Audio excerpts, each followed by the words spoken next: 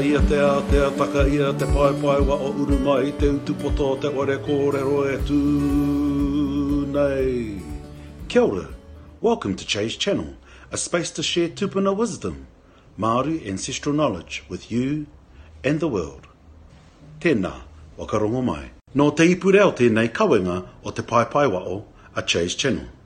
Inumia te kōrero. Chay's Channel is brought to you by Te Ipureo. Tēnā koutou, tātou, mai I Los Angeles nei.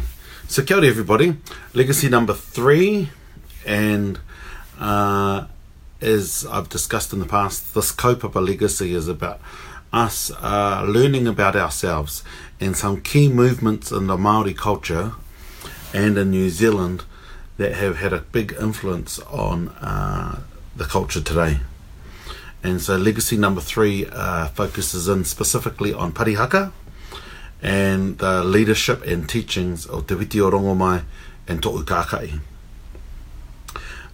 who have been immortalised through a number of mōteatea, ngeri and karakia, etc., but also Tūtamiti, but also in more recent times through the song of Parihaka by Neil Finn.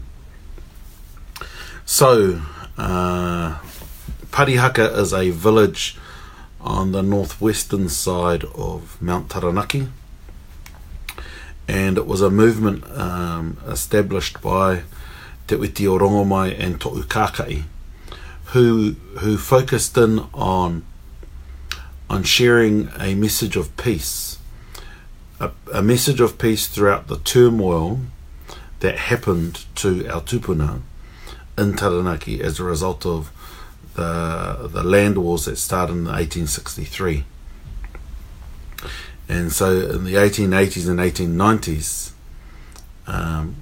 there was a big movement led at Parihaka, and there were stages to that movement as well, which include passive resistance and resisting to the taking of our land. And it wasn't a movement just supported by people from Taranaki, but there were people from throughout the country that went to Parihaka to support and to learn the teachings of Whiti and Tohu. And what's really important is this is one of the first recorded forms of passive resistance, and Mahatma Gandhi copied Whiti and Tohu.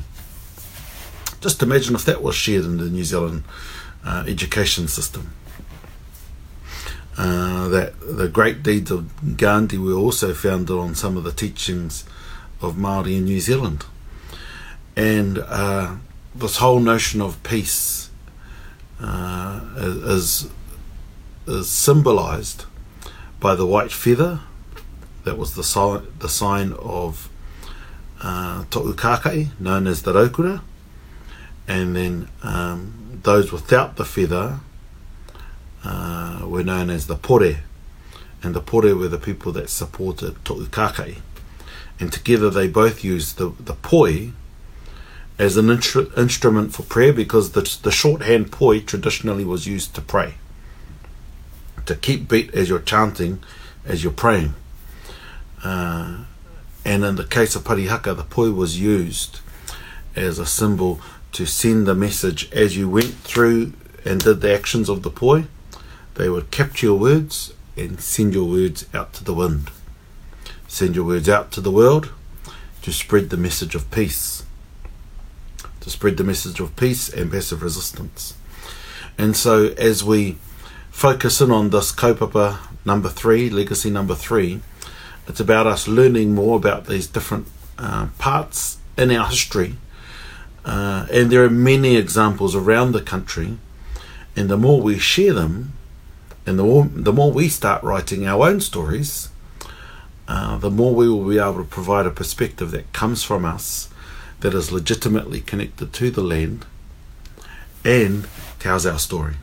So ka te ake, that's a very brief overview of Whiti and Tohu, and I will do some more on Friday, New Zealand time.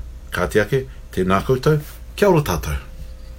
Nā Te Puni Kōkiri e Pūtea Tautoko, made with support from Te Puni Kōkiri. Nā Puoro Jerome, Ngā Reo Puoro. Soundtracks from Puoro Jerome.